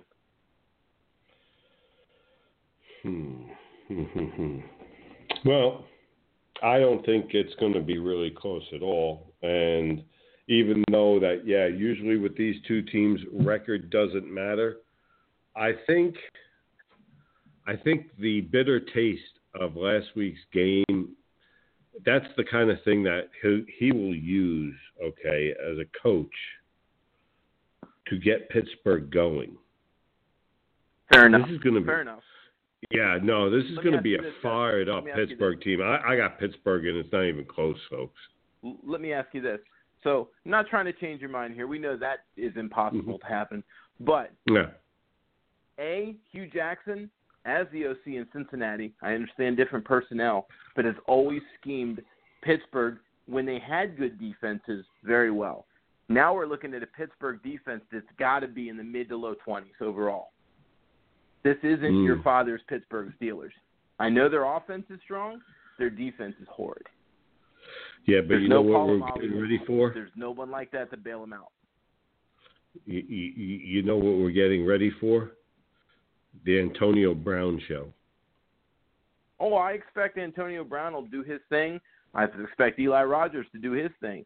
And obviously Le'Veon Bell is going to be Le'Veon Bell. I just think Terrell Pryor, big receivers give Pittsburgh trouble. Speed receivers give Pittsburgh trouble. I give Pittsburgh trouble on defense at this point. So I also think Duke Johnson's going to have a big game out of the backfield. I don't know. Like I said, I don't think it'll be close. You got it a little closer than I do. Let's go ahead. Let's keep it going. And well, we got the hapless Bucks. You never know what to expect from that team. 1 minute they can look good, 1 minute they look crappy. Against the Chiefs, it's not a good time because the Chiefs are they're getting they got Smith now and they got the backfield and I'm going to tell you right now the biggest thing, they're not going to miss Macklin. No. They're not going to miss Macklin because, first of all, they really don't throw all that much deep. So to have a deep guy, Hill is going to be their deep guy now. And to me, he's probably better than Macklin at this point. I don't know. That's the way I see it, at least. So I can see them running. I can see them throwing. I can see them doing that without any trouble whatsoever.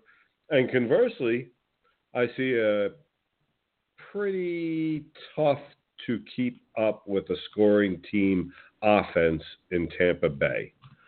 Listen, even when VJax was there and fine and healthy, there still wasn't overly talented wide receiving core. Yeah, Mike Evans is great on the days that he decides to play. He's average on the days that he doesn't. And then you had an aging VJax on the other side. Okay, and a running game that just is struggling to find continuity because they keep having to change it back. Now Martin might be back. Maybe they'll get a little something there out of him this week. But that Buccaneer defense just scares me against an Andy Reid team that is always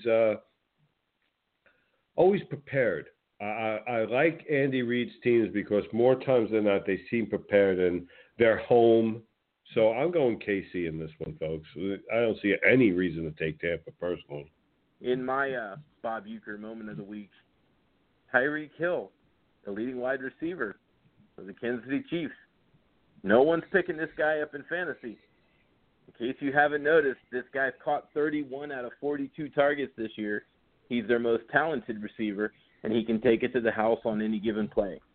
Now, the Kansas City defense isn't going to give Jameis Winston 21 seconds to throw the football like the Bears defense did last year on one particular play. I think Kelsey has a big day. I think Tyreek Hill has a big day. And I also like how they kind of work Spencer Ware in a little bit last week. Not as much as I thought they would, but I think they work him back in. He's 100% ready to go this week. And the Chiefs are just, even when they're losing by 17 points in the fourth quarter, they're winning games. They're a tough team to beat, especially at home. Kansas City wins this.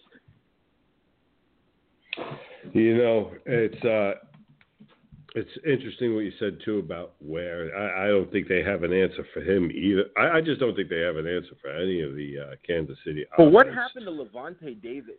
I mean, this guy was a Pro Bowl linebacker for a couple years, and he's absolutely vanished this year. Well, hold on. And before we get to him, I'm going to answer that in a second, okay? Before we get to him, one of the things that you pointed out was Tyreek Hill, okay? Folks, last week, no Macklin. He was targeted 13 times. He caught 10 of them. No Macklin. Expect the same, first of all. And expect the same against the putrid secondary of Tampa Bay. There's no question. No question. Okay. Well, now, if you allow me, Jester, real yeah. quick, I just want to throw one shot over someone's bow since we're talking Buccaneers. It's good to see Matthew Berry's figured out Tyreek Hill 4 weeks after we talked about him. So it's good to see Matthew Berry finding a guy and, starting to talk about him finally. Whoops. Did you go there? Oh, I went there. Apparently he didn't, but I did. Very interesting because, well, again, that's not the first time, folks. And for those of you who listen, the guys out there now are giving you watered down, really, truly watered down crap, okay? And that's what they can give you. They can get away with it. They've got a couple of seconds on TV, and they can get away with it.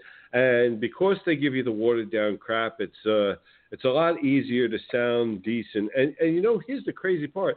They give you the watered down crap, and they're still wrong half the time. That's what I don't get.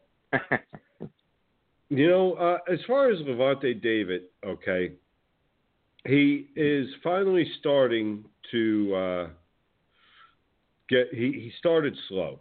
He started the season. He had a little bit of problems, and I'm not sure if there wasn't some sort of an injury that was bothering him, because now all of a sudden, last week he had 8 tackles. 7 of them were solo.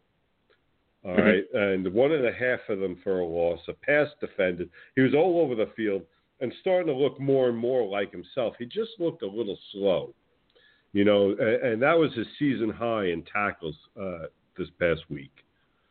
So, right, and we're looking at a guy that averaged 11 or more total tackles a game, it seemed like, the couple years before that. So maybe you're right. Maybe there was an injury or something else that we didn't know about, but it just seems like this guy, the defense goes as this guy goes for Tampa. Him and McCoy are the catalyst.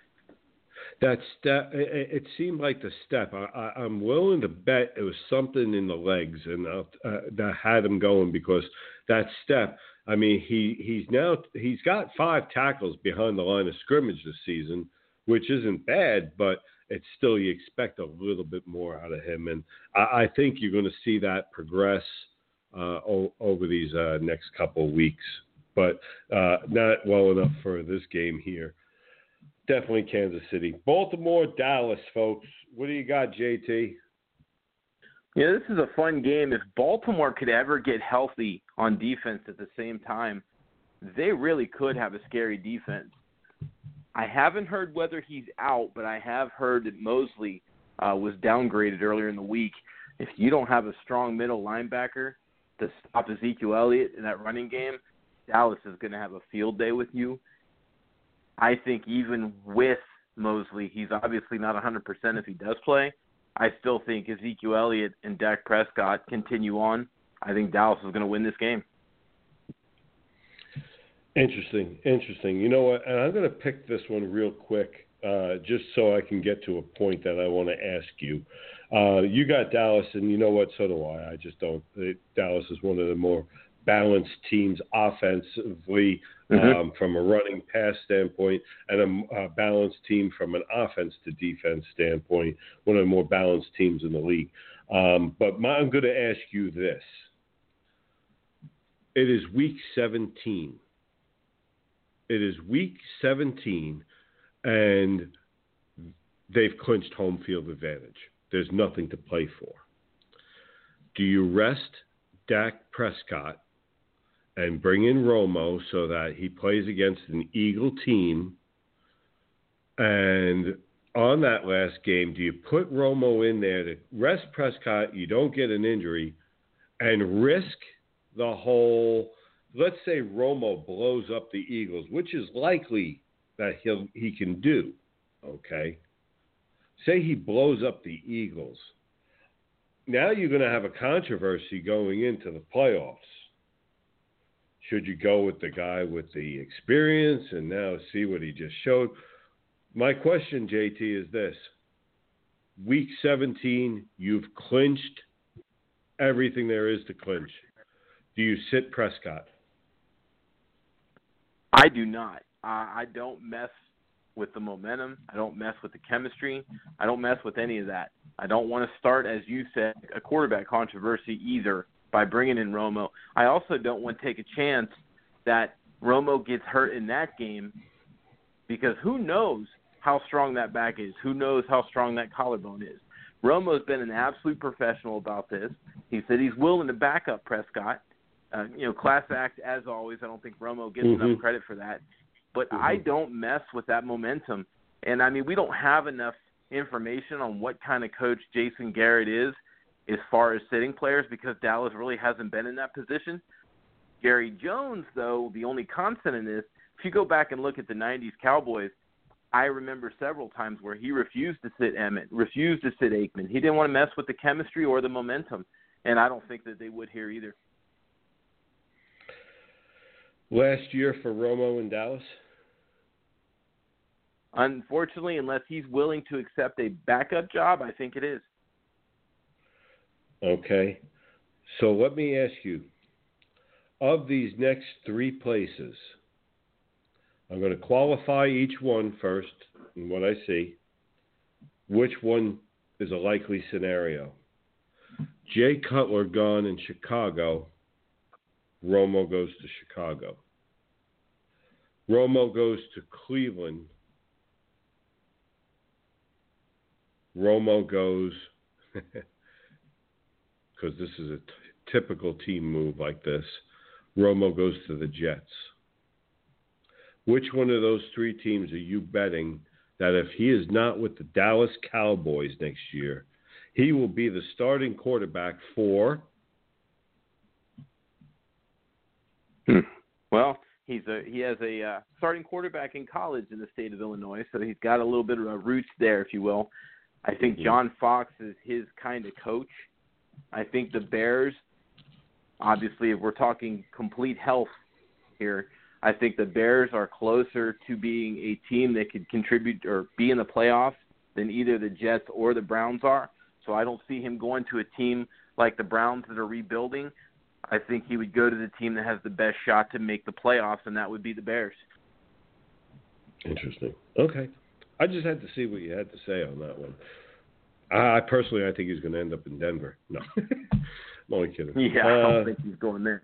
No, you know what? Honestly, I can see him in a Jet uniform.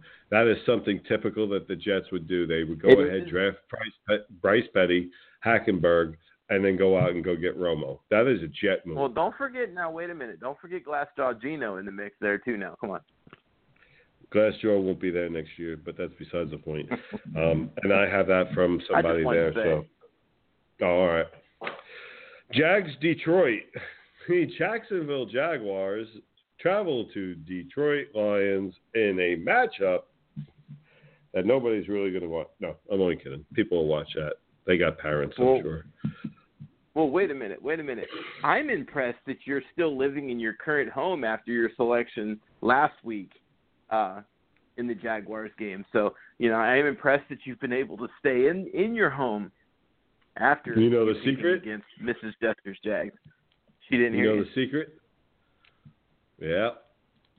She was busy this week. We got a lot of stuff going on with the holidays coming up, and she did not listen to last week's podcast and really hasn't had time to. And so now I'll just go ahead. If she has time to listen to one of the podcasts, it'll be this one. And here's what I'm going to do. I will keep her from this one, too, because I still don't – I think – yeah, I still don't think – okay, here's the thing. I don't think that the team – and I love you, Jaguars. I do. It's Mrs. Chester's team. I love the guys. I met a bunch of these guys. They were all super. There wasn't an asshole in the bunch, okay? They were really great guys to talk to. Gus Bradley, one of the nicest men that he really great guy. We had a lot of fun talking, and I think that's his problem. His problem is that he's too nice of a guy. He is too much of a player's coach, and there is such a thing, folks.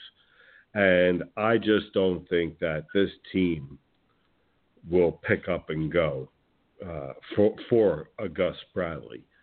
They're going to have to get somebody in there. And what it is it's real simple. You have a young team.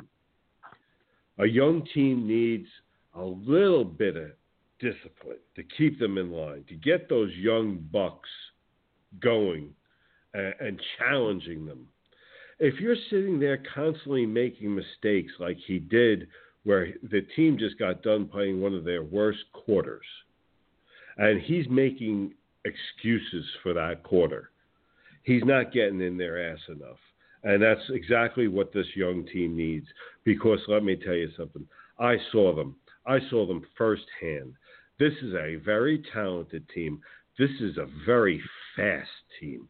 I saw firsthand as I went to the camps this season, guys.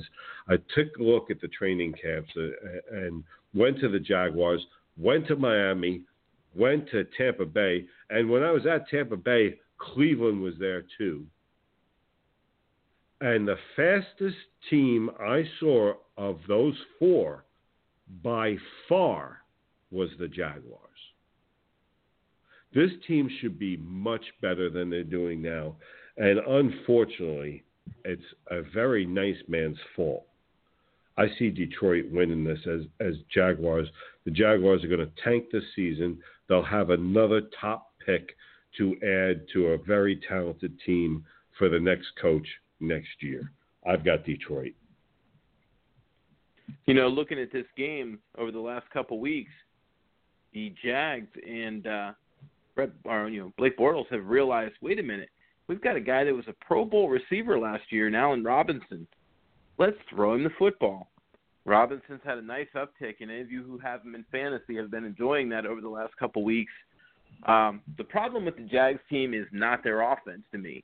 Well, their offensive line is a problem, but their biggest problem is their defense. The same defense that they spent 2 very high draft picks on, a lot of money in free agency, and they're not getting any bang for their buck. This year for Detroit, it's either been Marvin Jones Jr.'s been on fire and Golden Tate's been quiet, or vice versa. I think this is the week where both guys go off. Eric Ebron's been a really good tight end in the middle, getting 5 or 6 catches a game. Stafford's flinging the ball. He's playing for a contract. And Theo Reddick's deadly out of the backfield. I think Detroit wins this game. Yeah, no doubt. No doubt. Not even a question. That's why I didn't want to spend much time on it other than talking about the Jags because, you know, they are the home team here. Anyway, Tennessee, Indianapolis, Tennessee traveling to Indy. JT, start us off on this one.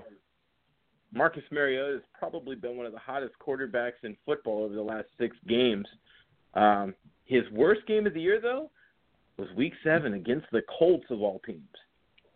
I don't see a repeat of that this week. I think DeMarco Murray has a nice game, threw a touchdown, ran for another last week. Seems like Delaney Walker is absolutely unstoppable when he's healthy. And look out, Colts, he's healthy. Mariota's clicking. I don't see the Colts having enough to win this game, and I see Tennessee winning after hanging 47 last week against the Packers. Against the Packers? Yeah, isn't that your new favorite team, right? Oh yeah, I love that team. I wrote them off last week, 2 weeks ago, and that's where they're staying. That's funny. That is funny. No, all right. So you got Tennessee in this one. Gotcha. You know, I take a look at this, and first of all, again, I as a big, you know, if you've got the running game, and you've got a control of the clock and a control of the tempo and all that stuff, and they do here. But besides that, you mentioned, and you kind of alluded to Delaney Walker. Now, folks, you got to understand, this isn't your regular tight end kind of play here. Delaney Walker is along the lines of a Gronk, and as a matter of fact, he actually gets more targets than Gronk at times. Just the last 2 games alone, he's been targeted 20 times, caught 14 of them for a total of 166 yards and 2 touchdowns. He is their goal line person. He is who is going to get the ball in the end zone. He is the red zone target. And Indianapolis has given up the 4th most fantasy points to tight ends. So, you know, a little King's Ransom, Fool's Gold. There's your King's Ransom this week in this matchup is definitely Delaney Walker again as he continues his march to be one of the best, if not the best when he's healthy tight end along with Gronkowski. I will take Tennessee as I see Indy's defense is just suspect. You, me, and a couple of the guys, we could go grab Hound Dog, Renegade, and we could probably put points up, no problem, against this Indy defense. I want to go to this game here because there's a lot of talk from the Miami fans that they're a little scared that the Dolphins and the Dolphin fans are overlooking the Rams. So going right to a Miami Dolphin fan himself, JT, how do you feel about your game against the Rams? And is this the type of game that maybe the Dolphins can overlook? Well, let me just say this to all you Dolphin fans out there, and I'm one of you. We have no business overlooking any team with our track record over the last 2 decades. So let's get that straight now. Here's the problem for me. My pick changed today. I was ready to select Miami for this game. What scares me is Mike Pouncey's probably not going to play. Brandon Albert, our left tackle's may play with a broken wrist, may not play at all. We're going to have all kinds of trouble with Aaron Donald up the middle. This is the kind of game where Tannehill's going to get beaten, battered, and possibly turn the ball over like he hasn't done the last 4 games. And let's be honest, we didn't run the ball like we have without Pouncey. The Rams have a brand-new quarterback in this game, which kind of evens things out for me. You know, I'm not a big believer in the quarterback like Goff in his first game. I think Cameron Wake has a field day with him. In a defensive struggle, I see a 10-6 game, but I am going to lean towards Miami because it is the rookie's first game at quarterback. So Miami 10-6. You know, it's very interesting too. Is there's some people who have wondered, you know, what's up with Goff and all that, and why isn't he playing? And here's an opportunity for a kid that, you know, is going to go against a team that, like you said, is, I think they can be had. I think there's a false sense of security as to how well that they've been doing. I think Pouncey, the loss of Pouncey cannot be understated. It just can't be understated. Now, my question is this. We haven't won a game without him this year. Yeah, and exactly. And my question is going to be, you know, what is Tannehill going to do? Is this where you see, is he due for a couple turnovers? And he is due for turnovers. And Pouncey's missing. And here's the player to watch. You know, while they say, you know, Goff really, from every report, is still not ready. Now, I have no idea how or why. I mean, either this kid might be, you know, a mental moron and really sits there and tries to fit the round peg in the square hole and is reading on a kindergarten level, or really there's just a personality problem maybe with the coach. It just seems funny that this kid all of a sudden doesn't have enough talent to play quarterback. And I wonder how much of it is possibly a personality clash between him and Jeff Fisher. And Fisher feels that, hey, you know, you shouldn't have this kind of an attitude. You're not anybody yet, kid. And I could see something like that rubbing him the wrong way. Here's who I can see having a big game. Remember one thing, Goff can still throw the ball. Kenny Britt has been doing rather well lately. He is their top go-to guy, okay? And now you're going to be facing a Miami defense that lets up the 8th most points to fantasy receivers. So I can see Britt being a very nice play in this game. Gurley still hasn't gotten it going, okay, and it just seems struggling. I don't think he ever will. Matter of fact, guess what? You're going to see probably an equal amount of touches with Benny Cunningham, who's showing good old Benny Cunningham showing that he a little bit more than Gurley has been showing, which is a shame. Well, and when you got Jeff Fisher calling out and saying Gurley has a lack of vision, I mean, you know, he has no vision, which is why he's averaging 3.1 yards a carry this season. So, yeah, I agree with you. Good call on Ben Cunningham. Plus, he's an accomplished receiver out of the backfield, which could be a nice safety valve for Goff. Yeah, exactly. So I am going to go Rams on this one, folks. I'm sorry. And as we're trying to catch up, we've got a little bit of time left. I think I can speak safely for JT, and please correct me if I'm wrong on the next pick. New England, San Francisco.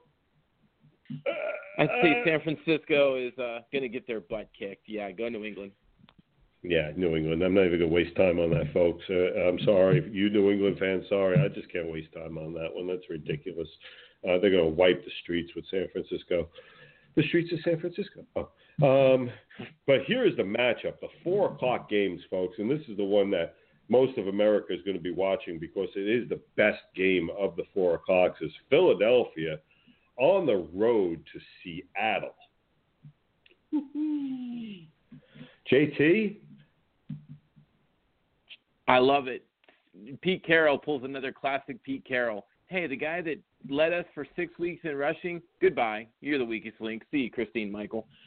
CJ Prosise is exactly what they needed in that offense. He runs the ball just as well as he catches the ball.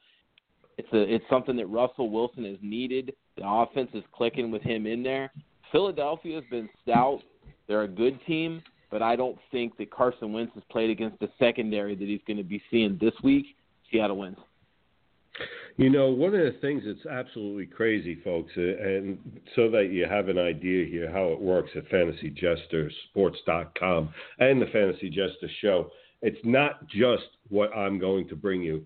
You know, once upon a time, before the season started, there was a person telling me, and he seems to do this before seasons start. Before football season started, he told me, keep an eye on Prosise in the Seattle backfield. This kid's going to be special.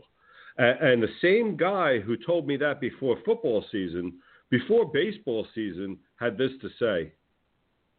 I have a question for you, Jim, and this is a jump in the gun, but I'd really like your perspective on this. On a national level, how big do you think a Cubs versus Indians World Series would be? Folks, before the season started, my co-host asked that very question. Before the season started, my co-host asked who would be the matchup, and mentioned the matchup that ended up being in the World Series. He's mentioned Prosise. I'm giving you the Giants. We're giving you fantasy picks. I mean, there's nothing. You just keep listening, okay? And do me a favor. Start keeping scorecard at home on how many things that JT and I hit on and that we give you, folks. We give you things before the season starts. We give you things during the season, and it doesn't matter where, when, what sport. It doesn't matter. This is where you need to go. This is why this podcast keeps growing. All the podcasts keep growing, okay? And you know what? Here's one for you folks, okay? I'm going to go Seattle too.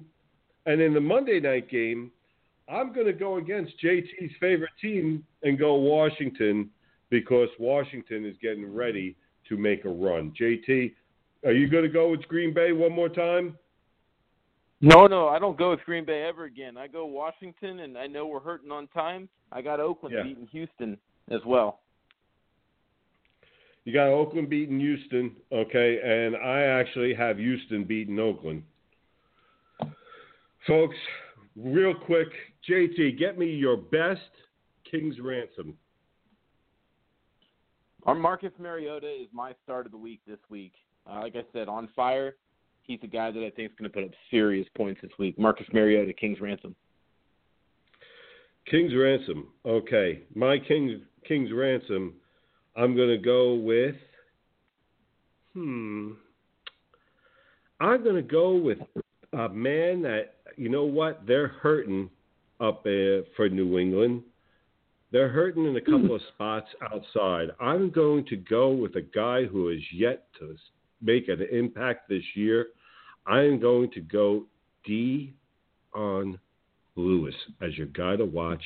Oh, nice pick. King's Ransom this week against a weak San Francisco team, folks. I'm the Fantasy Jester. This has been the Fantasy Jester Show. Thanks so much for listening. Tune into all the podcasts. We love you. Take care.